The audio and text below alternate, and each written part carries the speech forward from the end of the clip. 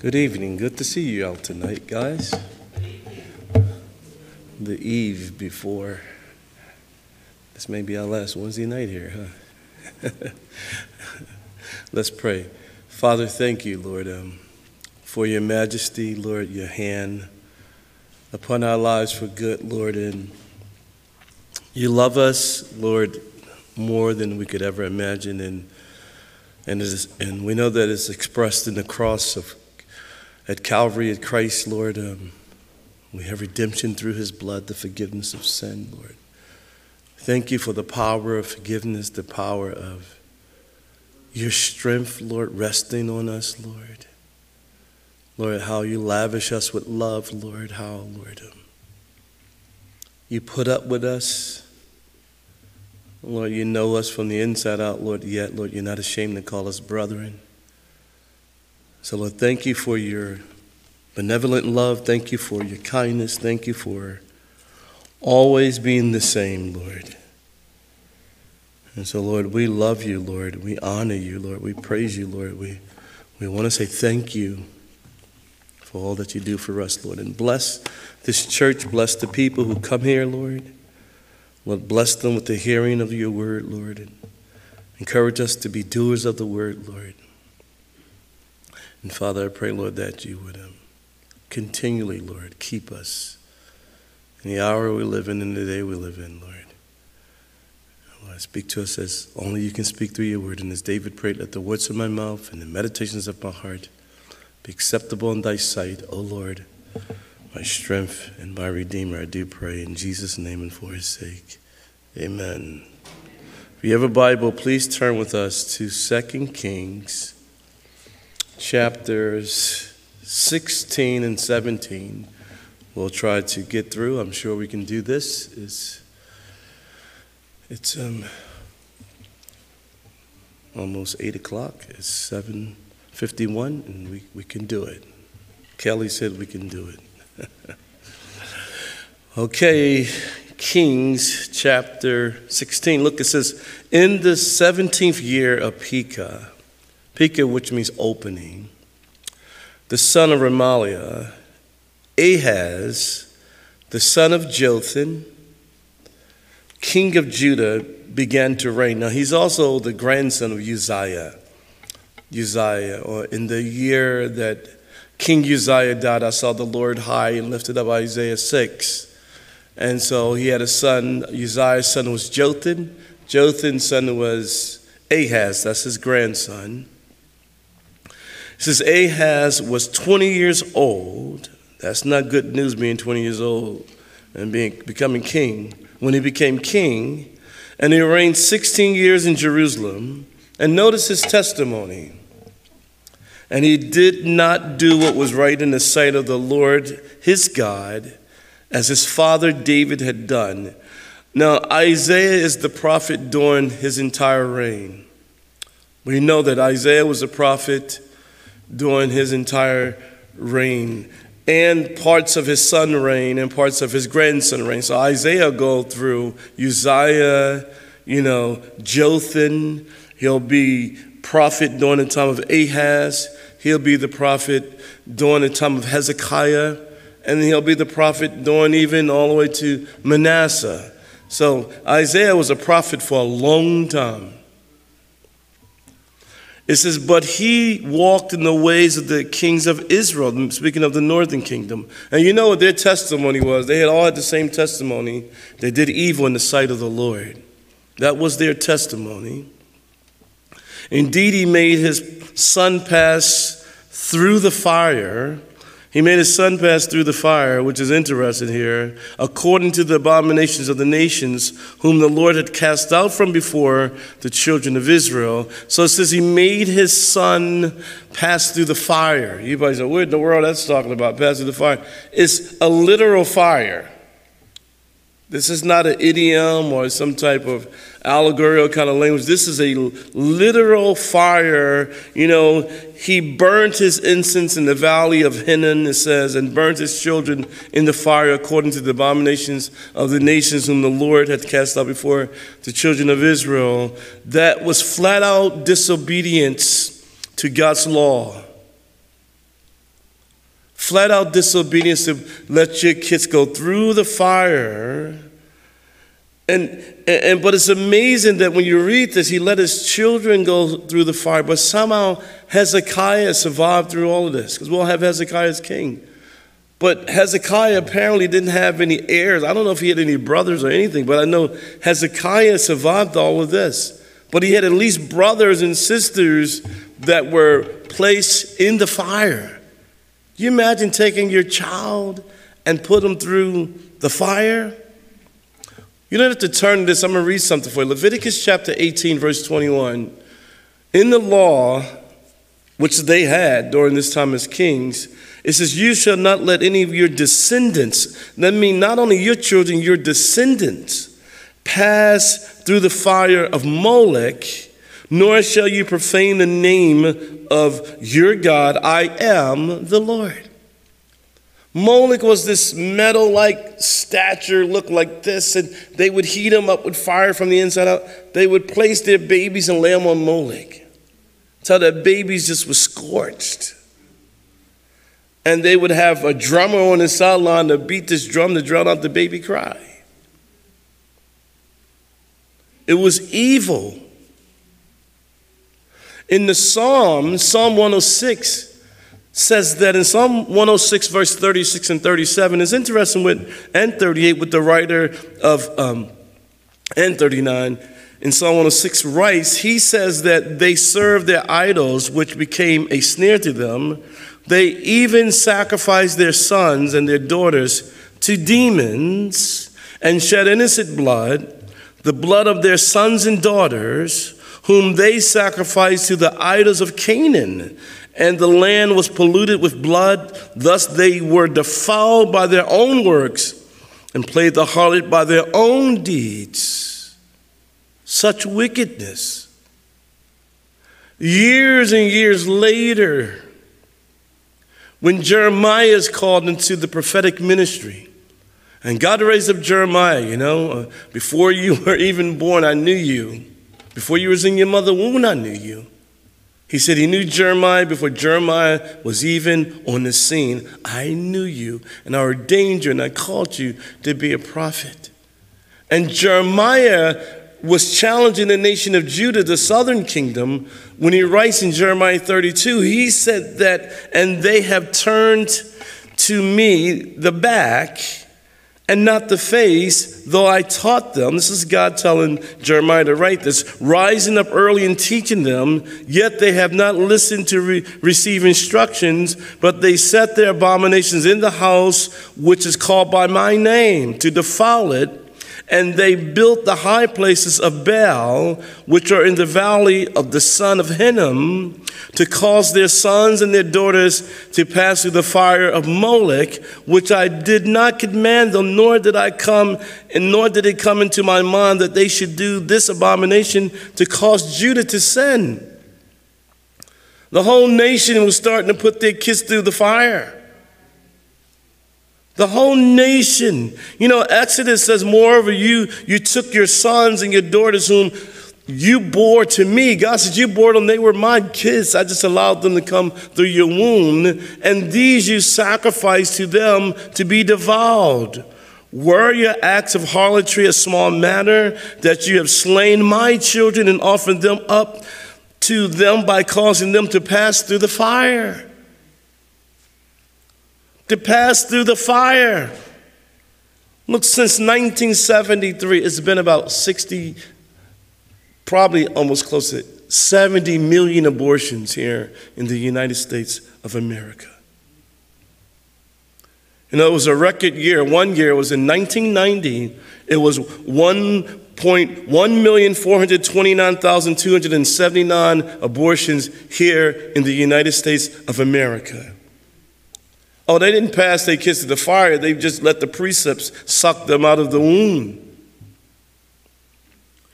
Data proves the majority of women who had abortions, 57% were in their 20s. 57% were in their 20s, while about 3 in 10 was 30, which is 31%, were in their 30s. Teens between 13 and 19 accounted for 8% of those who had abortions, while women in their 40s accounted for 4%. The vast majority of women who had abortions were unmarried. That's 86%, while married women account for 14% of abortions, according to the CDC.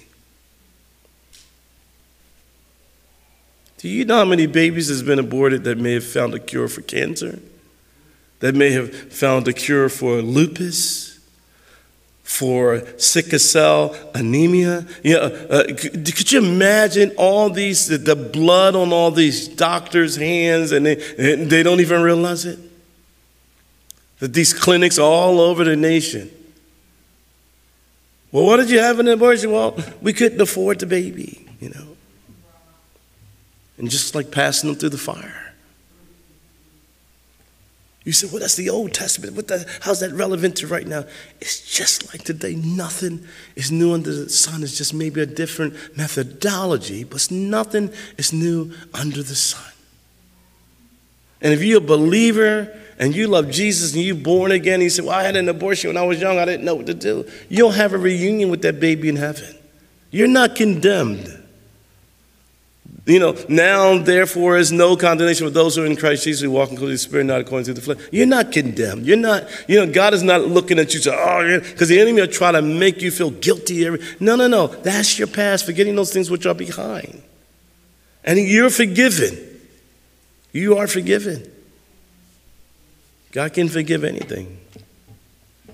And you say, well, he forgive murders? Yeah, he forgive murder. Moses was a murderer. David was a murderer. Paul was a murderer. He used all of them. They wrote scripture. 3 guys that wrote a great chunk of scripture were all murderers. So God is in the forgiving business. So if you had an abortion, you don't walk around the rest of your Christian life with this guilt over your head, weighing over you like God don't forgive you. You're forgiven. But this wickedness here in this nation gives people the wrong options sometimes. What about the option? Keep the baby and let somebody else raise them. Oh, it's a bunch of women that can't, infertility, they can't have babies. Take them and give them to that person and let them be raised by somebody and loved and be used by God one day. He loves the orphans, you see.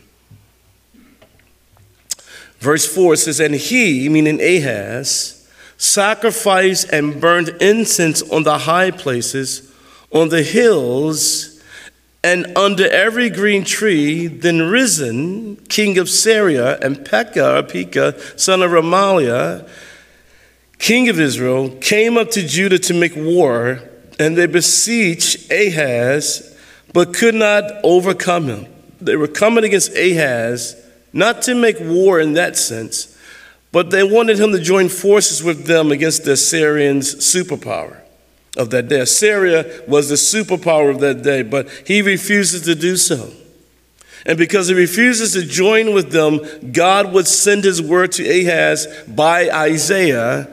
And Ahaz trusted in God, and for Ahaz should have trusted in God, and not his, and not his circumstances, but instead he trusted in his circumstances and didn't trust in God. You see how that can happen? We can trust in our circumstances and believe our circumstances more than we believe in God. Isaiah chapter 7, I got to read this. I got to read it. I have to read this because this is about Ahaz. Matter of fact, turn to Isaiah chapter 7. Hold your place in 2 Kings chapter 16, verse 5. Just hold your hand there. But turn to Isaiah chapter 7 because I think this would make a lot of sense to all of us on Ahaz's character and about who he was and how he thought. You see? Isaiah chapter 7, verse 1. It says, now it came to pass in the days of Ahaz, the son of Jotham, the son of Uzziah, king of Judah, that Rezin, king of Syria, and Pekah, the son of Remaliah, king of Israel, went up to Jerusalem to make war against it, but could not prevail against it. And it was told to the house of David, saying, Syria's forces are deployed in Ephraim. So his heart and the heart of his people were moved as the trees of the woods are moved with the wind. Then the Lord said to Isaiah, go out now to meet Ahaz, you and shear Jashub, your son, which his son name means a remnant will return, at the end of the aqueduct from the upper pool on the highway to the fuller's field, and say to him, take heed and be quiet. Do not fear or be faint-hearted for these two stubs of smoking firebrands, for the fierce anger risen in Syria and the son of Remaliah, because Syria, Ephraim, which was a picture of the northern kingdom, and the son of Remaliah have plotted evil against you, saying, let us go up against Judah and trouble it, and let us make a gap in its walls for ourselves, and set a king over them, the son of Tabor.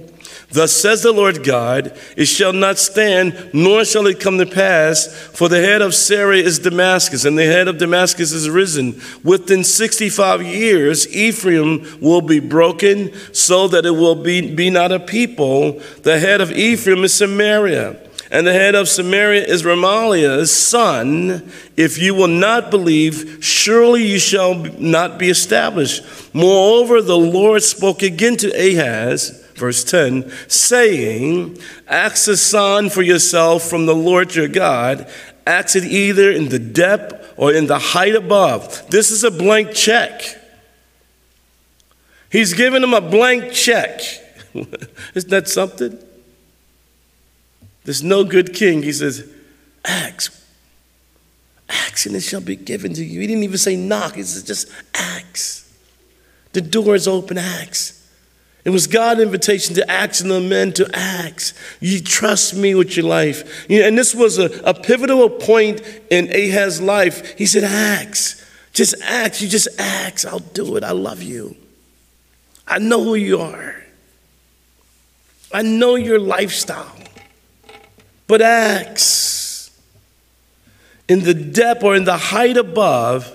But Ahaz said, and he's trying to be spiritual, but he's not, I will not ask. He's talking to Isaiah. Nor will I test the Lord. Then he said, hear now, O house of David, is it a small thing, notice, for you to weary men, but will you weary my God also? Therefore, this was Isaiah telling him, therefore the Lord himself, now think about this, will give you, meaning the nation of Israel, a sign. Behold, notice where this context is. Behold, the virgin shall conceive and bear a son, and his name shall be called Emmanuel. He is the king that Isaiah the prophet tells him about the virgin birth. And when you read the genealogy of Jesus Christ in Matthew, Ahaz, in verse 9 of chapter 1, Ahaz is mentioned. He's in the genealogy of Christ, and here the Lord of the universe says, look, I'm revealing my son to you. He'll be born of a virgin. This is the first person that heard that, I'm sure. Isn't that amazing? And we know about the virgin birth when you read Genesis, when he says, my seed will, I'll put his seed against her seed. Like women don't have seed, so it had to be something supernatural, and it had to be a virgin birth. But here is specific about, behold, the virgin shall conceive and bear a son, and you shall call his name Emmanuel. And what does that mean? God with us. Isaiah is telling Ahaz to his face, God with us, and you don't even want him. Isn't that a shame? The first person in the Bible to hear of the virgin birth is Ahaz. Turn back to 2 Kings chapter 16, verse 6. It makes sense. Does that make sense? Amen? Amen. It says, at that time, Rezin king of Syria captured Elath for Syria and drove the men of Judah from Elath. Elath means palm grove. It was a major port city of the Gulf of Eloth on the Red Sea. You know, it's in Deuteronomy chapter 2, verse 8. Eloth, then the Edomites, which were descendants of Esau, went to Eloth and dwell there to this day. So Ahaz sent messengers, notice, to Tiglath-Pileser, dangerous man, king of Syria. He is also known as Paul. If you look at 2 Kings 15:19, he was called Paul.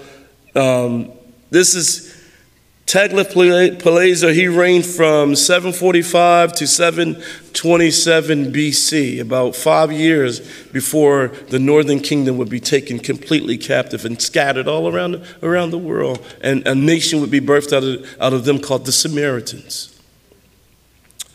And you know, he is considered to be one of the most successful military commanders or leaders in secular world history. This man is a bad boy. Tiglath-Pileser, king of Syria, saying, and this is what Ahaz come to the king of Assyria and says, I am your servant and your son. Can you believe that? Come up and save me from the hand of the king of Syria and from the hand of the king of Israel, who rise up against me. Now, instead of him crying out to God, God said, here's a blank check, ask anything. He's going to go to a pagan king and say, you help me out. You help me out. Isn't that crazy? It sounds crazy, don't it? That this man would go to a pagan king, because this king is supposed to be the world superpower nation, and said, you help us out. Isn't that crazy?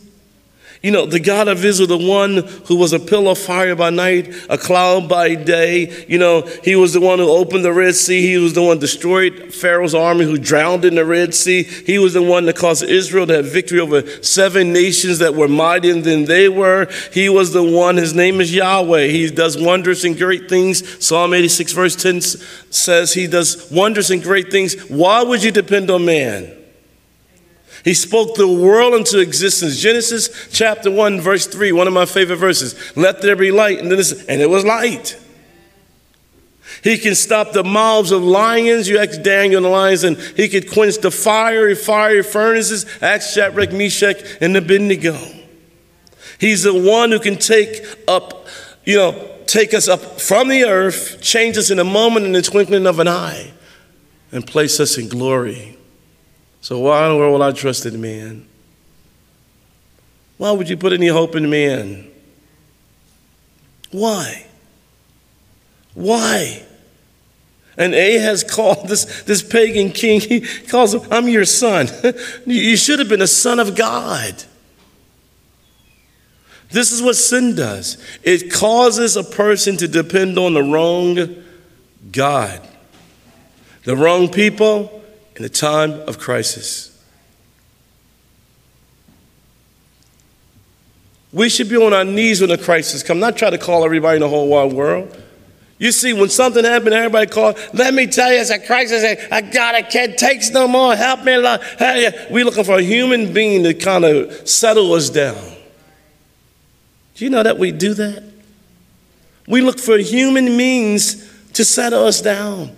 When he said, cast all your cares on me because I care for you. And we know, well, you care for me, but not in this situation, God. You don't look at you, don't know how tough these guys are coming up after me. This is horrible. I don't know how I'm going to make it. He says, look, trust in the Lord with all thy heart. Lean not towards your own understanding. In all thy ways acknowledge him.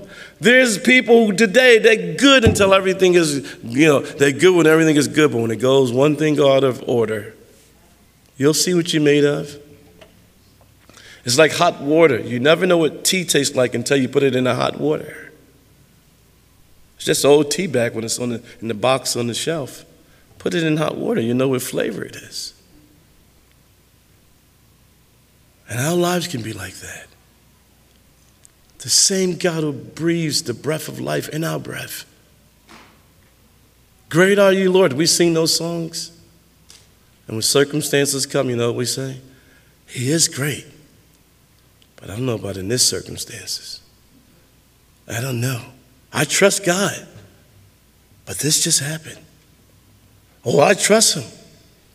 But you don't know how big this is. I went to the doctors and you don't understand. Well, I got a verse. I don't need no verse. Don't you give me no verse.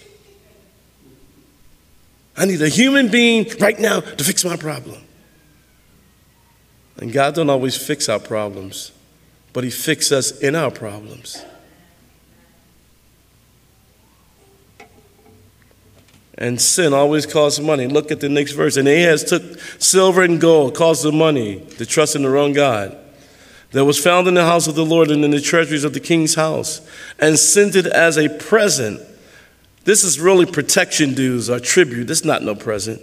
To the king of Assyria. So the king of Assyria heeded him, for the king of Assyria went up against Damascus and took it, carried his people captive to Kir, and killed Rezin. At this point, Pekah was also dethroned by the Assyrians, and Hoshea was put in his place, who would be the last king of the northern kingdom, but he was like a puppet king or a vessel king. And he would be the last king of the northern kingdom and would be ultimately done away with as well.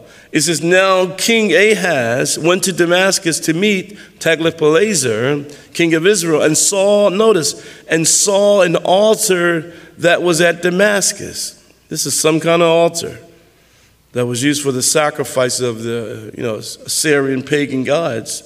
He saw this altar, and King Ahaz sent to Urijah the priest the design of the altar and its pattern according to all of his workmanship. You're in a pagan place, you meet a pagan king, and you're thinking he's somebody great, and you say, I like that. Give me that altar right there. You got an altar in Jerusalem. You got the brazen altar.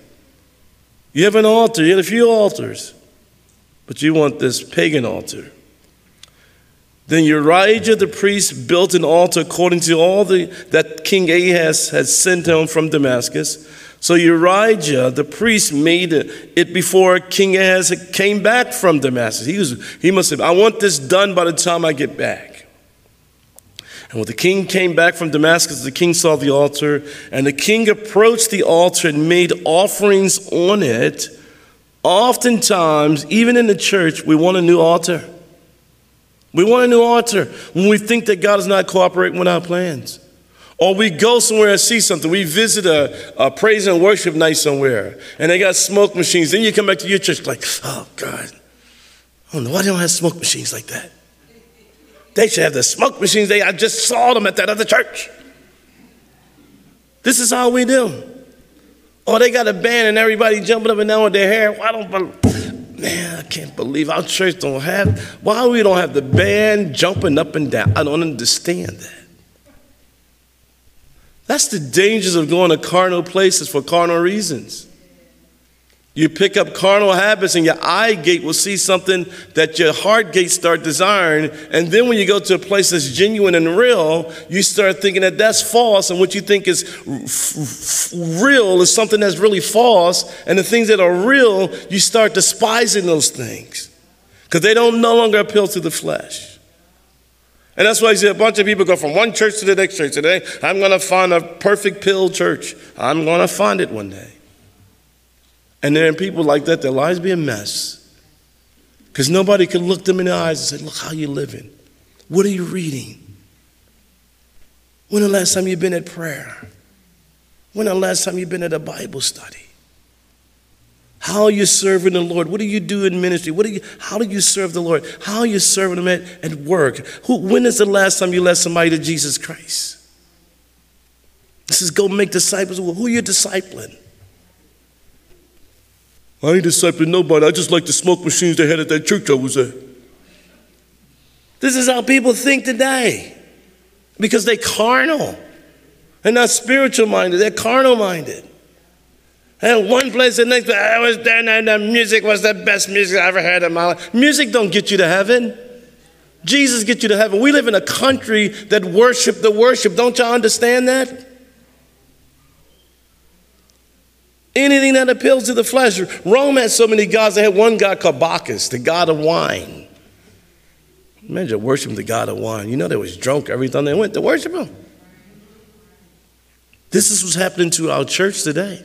People think they need more, and they need more, but it's all more for the flesh. It's not more for the kingdom of God. Because they only last a little bit. That only lasts a little bit. You get through some tough times, that music only lasts that night. That's it. He wanted a new altar. Give me hey, look at that one, man. That thing shine. How many of y'all want a new altar tonight?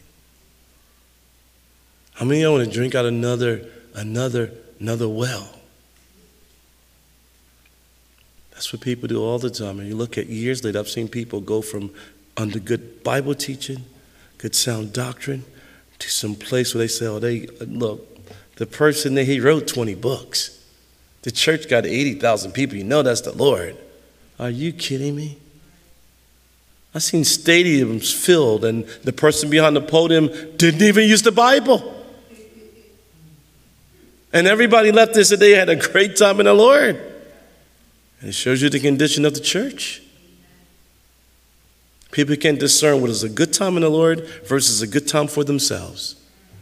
They can't discern a difference.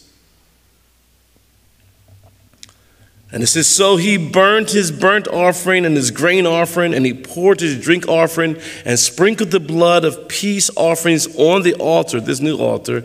He also brought the bronze altar, which was before the Lord, from the front of the temple, from between the new altar and the house of the Lord. Notice, and he put it on the north side of the new altar. Then King Ahaz commanded Urijah, the priest, saying, on the great new, look what he put in front of this altar now, the great new altar. Burn the morning burnt offering, the evening grain offering, the king's burnt sacrifice, and his grain offering with the burnt offering, and all the people of the land, the grain offering, and the drink offerings, plural, and sprinkle on it all the blood of the burnt offering, and all the blood of the sacrifice, and the bronze altar shall be before me to inquire by. He's using God's altar for some type of soothsaying. Like rolling dice, you know. Well, I'm a Christian, but I'm also an Aquarius or a Sagittarius. I just read my sign today, and it said I ain't going to have a good day. It's supposed to rain or some dumb stuff like that. Thus did Urijah the priest, what a compromising priest, according to all that King Ahaz commanded. And King Ahaz cut off the panels of the carts and removed the levers from them. And look, and he took down the sea from the bronze oxen that were under it and put it on a pavement of stones. And also he removed the Sabbath pavilion which they had built in the temple, and he removed the king's outer entrance from the house of the Lord on account, notice, of the king of Assyria. He did this to please a pagan king. Now the rest of the acts of Ahaz which he did, are they not written in the book of the Chronicles of the kings of Judah? So Ahaz rested with his fathers, notice, and was buried with his fathers in the city of David. You know, 2 Chronicles 28 verse 22 says, now in the time of his distress, King Ahaz became increasingly unfaithful to the Lord, that King Ahaz, for he sacrificed to the gods of Damascus, which he had defeated, saying, because the gods of the kings of Syria helped me. He was polytheistic. That means he believed in many gods. Not pantheistic, which means that everything, God is in everything. He's polytheistic. This is the man, he's crazy. And it says, then Hezekiah's son reigned in his place. This is the best news to come out of this chapter. This one little part of this verse is only, 8 little words. Then Hezekiah's son reigned in his place. One of the best parts of the entire chapter. Because this godly king will come from a wicked father. Don't tell me nothing about no generational curse nonsense. His son is going to be godly. In chapter 17, verse 1, yeah, I can do this.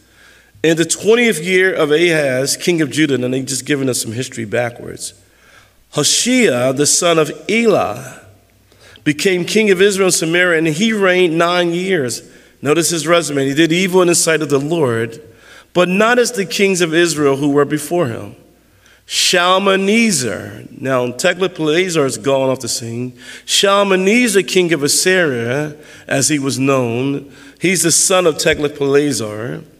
This king here only reigned for 3 years, from 724 to 722 BC. But he's going to be the one to take Judah captive. I mean, not Judah, the northern kingdom captive, and scatter them abroad. Shalmaneser, king of Assyria, came up against him, and Hoshea became his vessel and paid him tribute money. And the king of Assyria uncovered a conspiracy by Hoshea, for he had sent messengers to So, king of Egypt. Now, it's been some 724 years or so that God brought the nation of Israel out of the hands of Egyptian bondage. And now Israel self has become so, paganistic that they're asking for help from the same people God delivered them from. And we as Christians can do the same thing, going back to a place where you once were freed from. You was free from that man 20 years ago. And you call him up to say, I got my electric cut off. And he said, well, what you going to do to get it cut back on? But what you going to do for me to get it cut back on? And he'd be like, well, come on, Tyrone.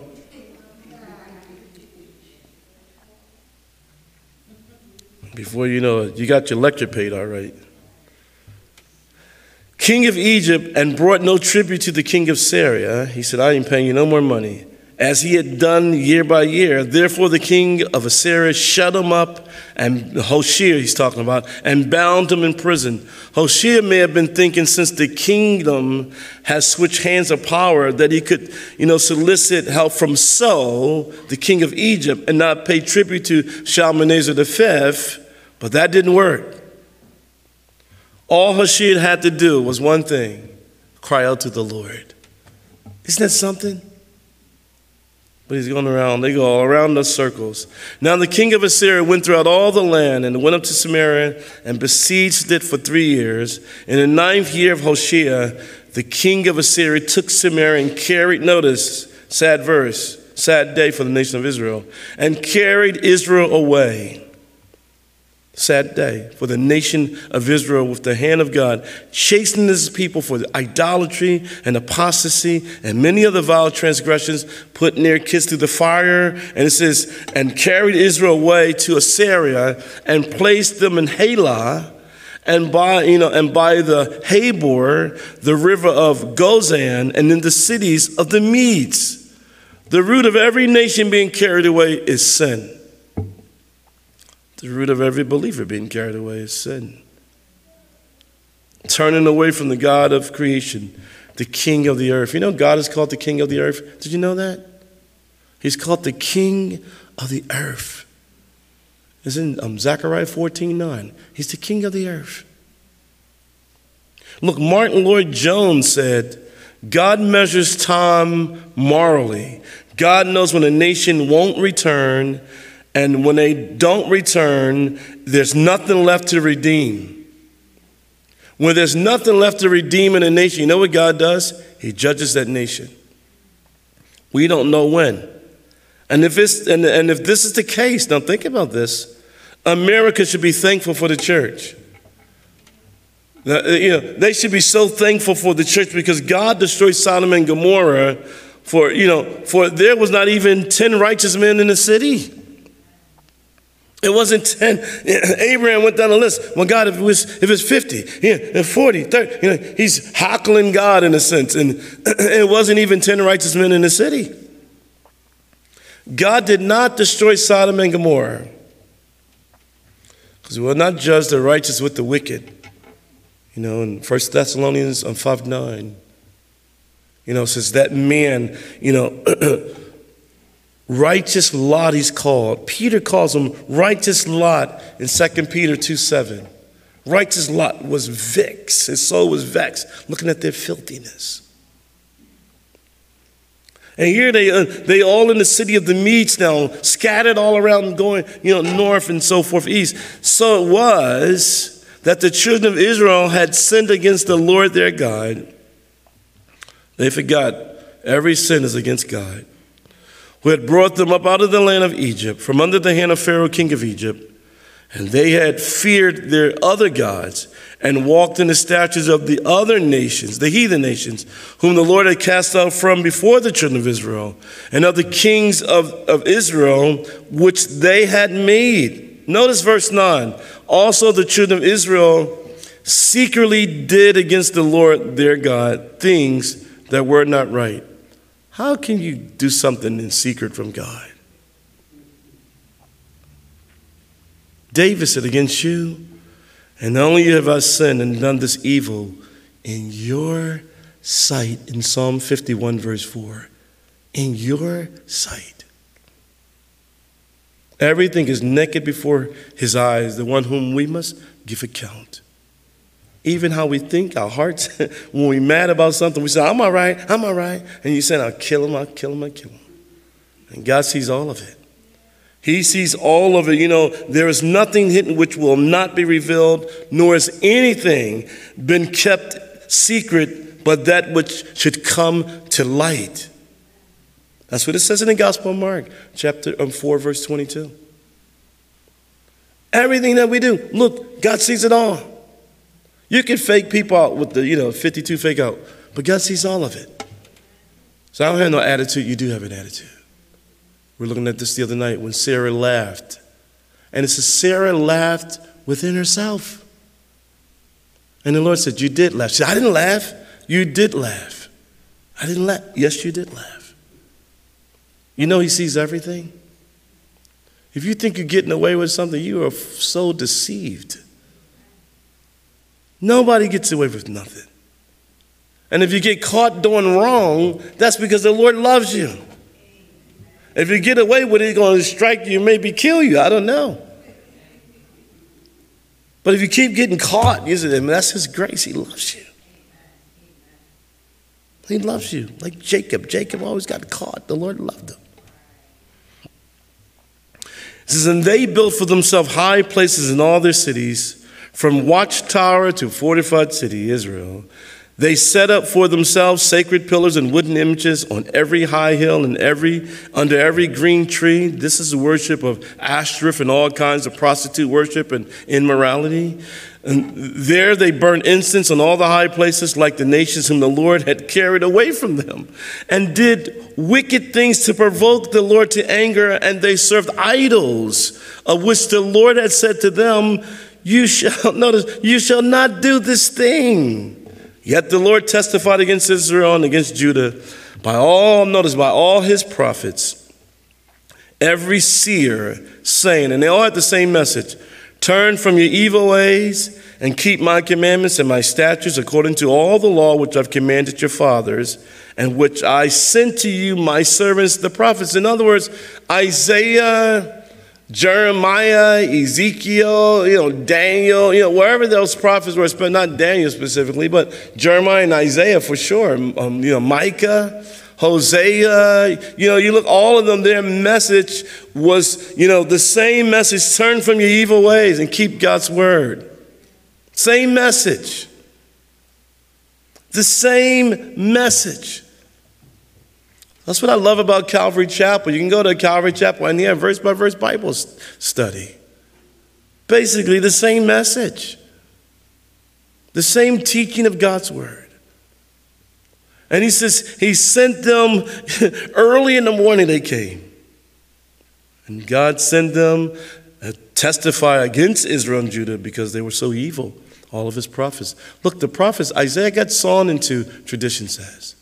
Jeremiah was thrown into a cistern. An old man, he was like 62 or so, thrown into a cistern. And Epic Malik pulled him out. Flavius Josephus, the Jewish historian, said that, look, the mud was up to his nose, his nostrils.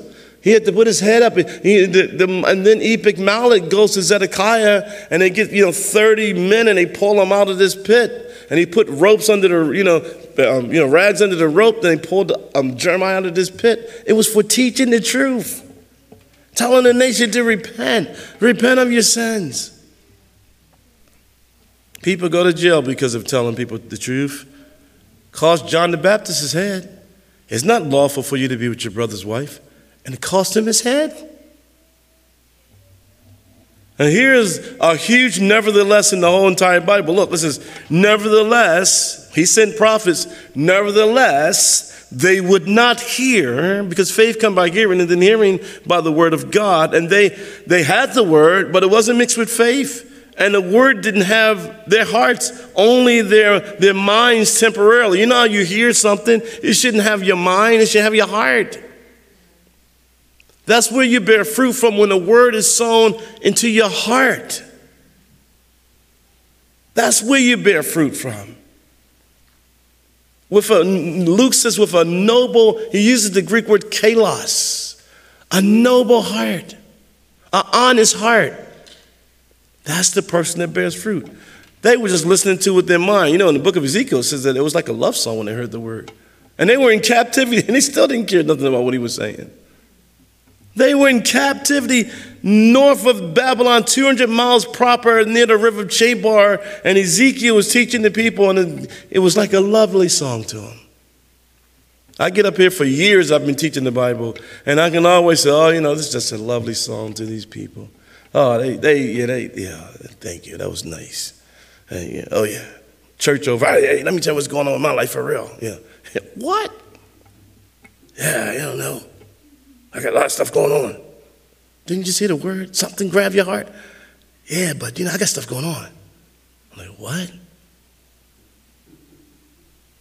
The word should be sown in your heart. That's the only way you grow. Amen. Not that I come to church for a social gathering, or I come to church because I like the people there and we just became good friends over time. That's nice. But you should come to church, and we have a pretty good-sized Bible study here, you know, on Wednesday nights. But that's because y'all love the word. That's why. And that's why all of y'all growing, because y'all love the word. Amen? Amen? But so many people don't have what we have. It's become a social club. Here we're like, no, he better teach the Bible. If not, I'm never coming back to that place. If I ever stop teaching the Bible, leave. Nevertheless, they would not hear, but stiffened their necks like the necks of their fathers. Notice, who did not believe in the Lord their God. They had the message of God, but they did not believe in God. And they rejected. It's ma'ak in Hebrew, which means despise or refuse. It can mean to abhor. This word, you know, it's found 76 times in the Old Testament. They rejected, they despised his statutes and his covenant that he had made with their fathers, and his testimonies. Same thing for the word of God, testimonies, statutes, covenant, you know, his word, the testimonies which he had testified against them. They followed, look, they had the word of God, but look what it says. They followed idols. We could never do that. Became idolaters. Oh, we could never do that. And went after the nations who were all around them, concerning whom the Lord had charged them that they should not do like them. So they left all the commandments of the Lord their God, made for themselves, made for themselves molten images of two calves, you know, one in Dan, one in Bethel, made a wooden image and worshiped all the host of heaven, the stars, and and served Baal. Had the Ouija boards in their house, did seances, you know. Come back, Aunt Jessie, come back, you know, something like that. Speak to us. I seen the wind blow. Oh, run, you know. And they caused their sons and daughters, notice here, to pass through the fire. Look what they practiced: witchcraft and soothsaying, and sold themselves to the evil who in the sight of the Lord to provoke him. Look, the Lord told the nation directly through Moses. When you read Deuteronomy chapter 11, through Moses, it says in Deuteronomy 11, it says, For For if you carefully keep all these commandments which I commanded you to do, to love the Lord your God, to walk in his ways, and to hold fast to him, then the Lord will drive out all these nations from before you, and you will dispossess greater and mightier nations than yourself. This was after they were already in the promised land.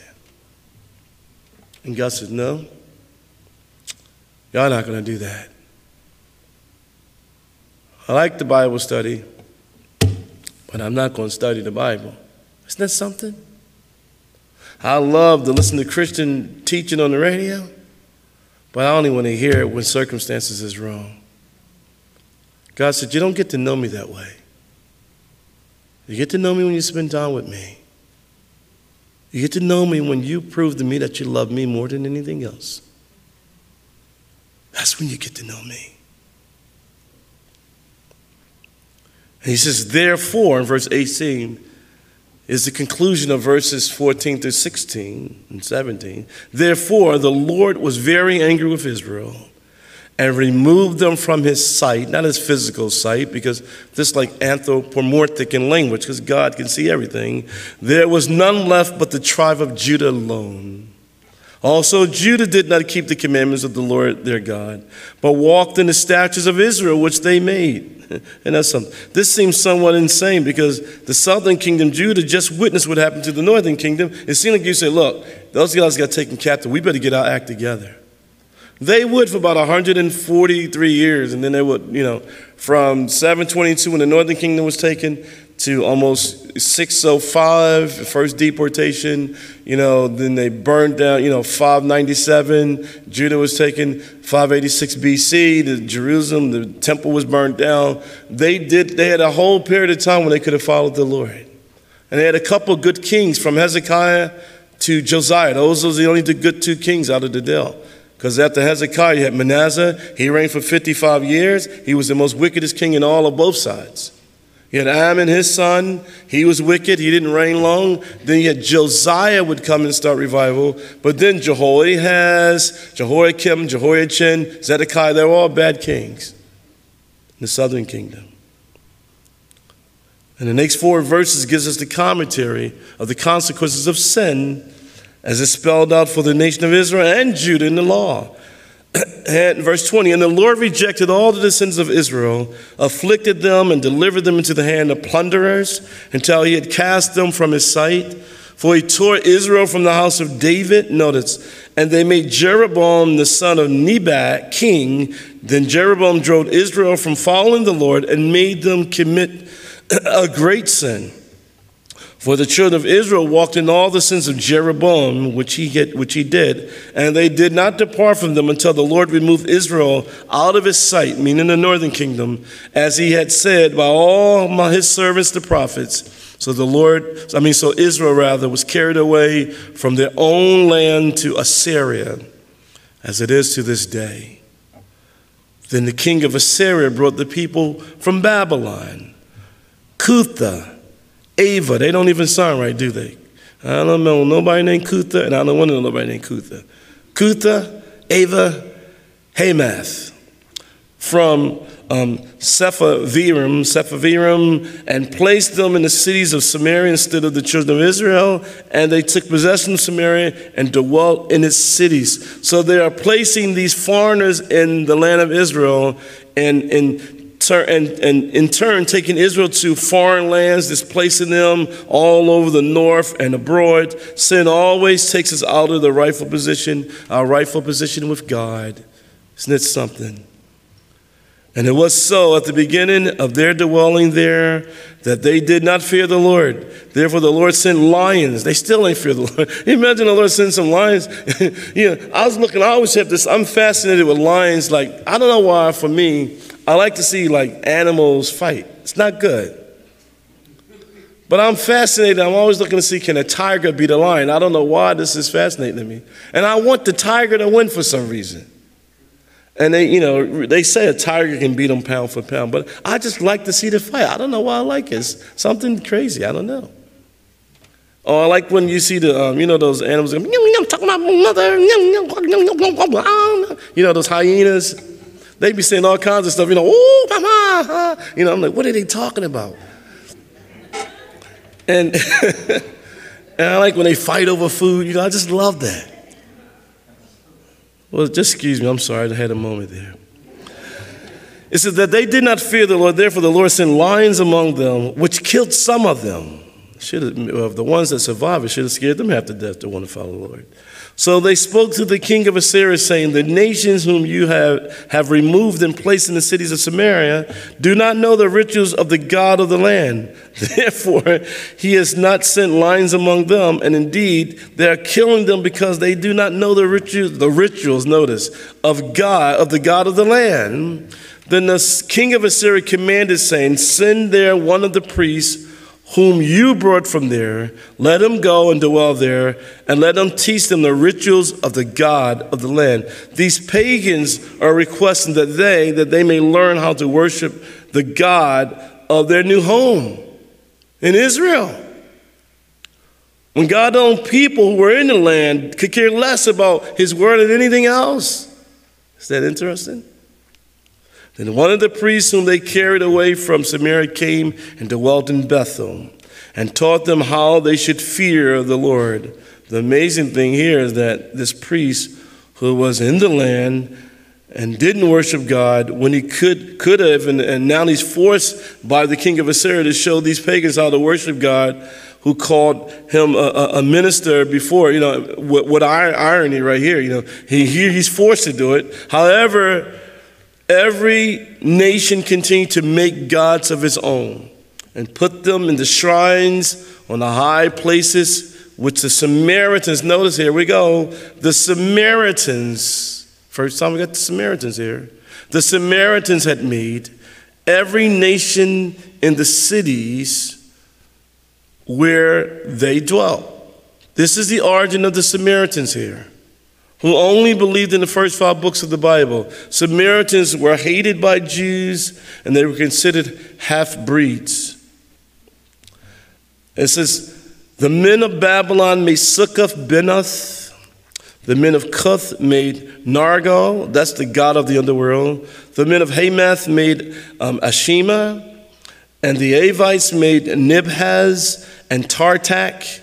And, Sepharvites, and burnt their children in the fire in the Adram Melech. The Talmud teaches that this pagan god was in the form of a donkey.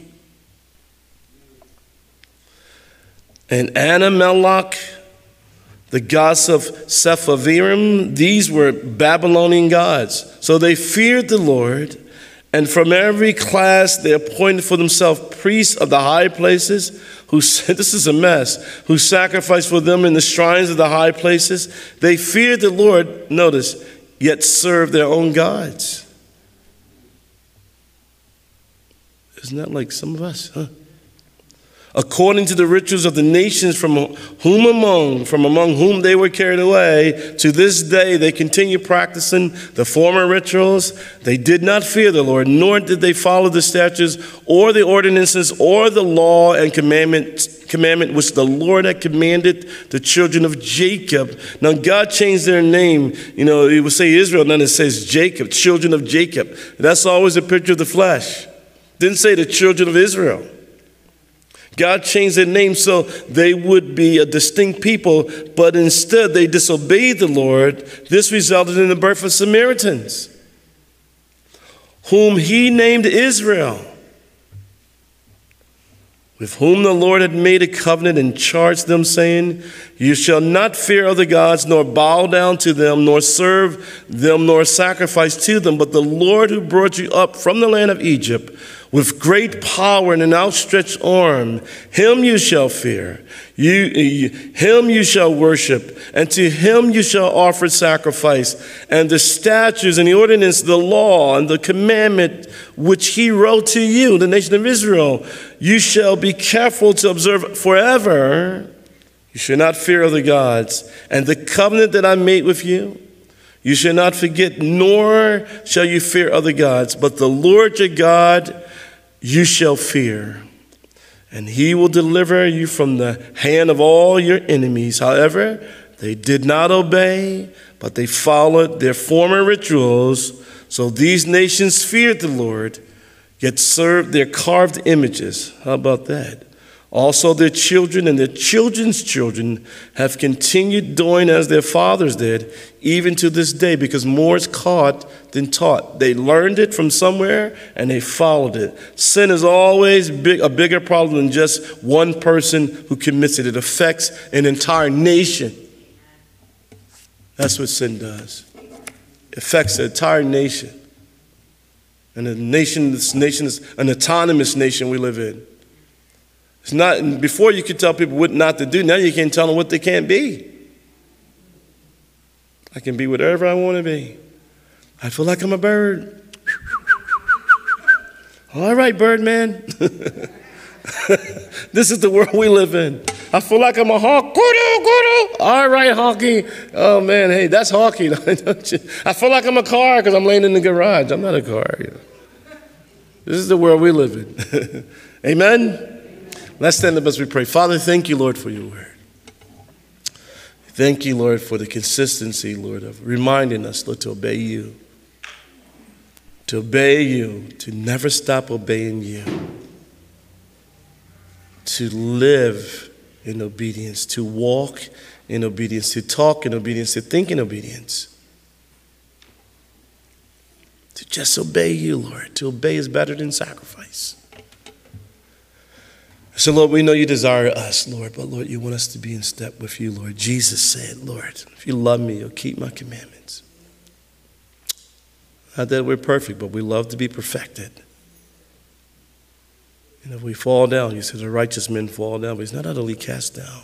We can get back up again. We can walk this journey with you, Lord Jesus. Thank you for being our Lord, our Savior, our Master. We love you, Jesus. We pray in your great name. When we say the great name of Jesus, we pray, amen.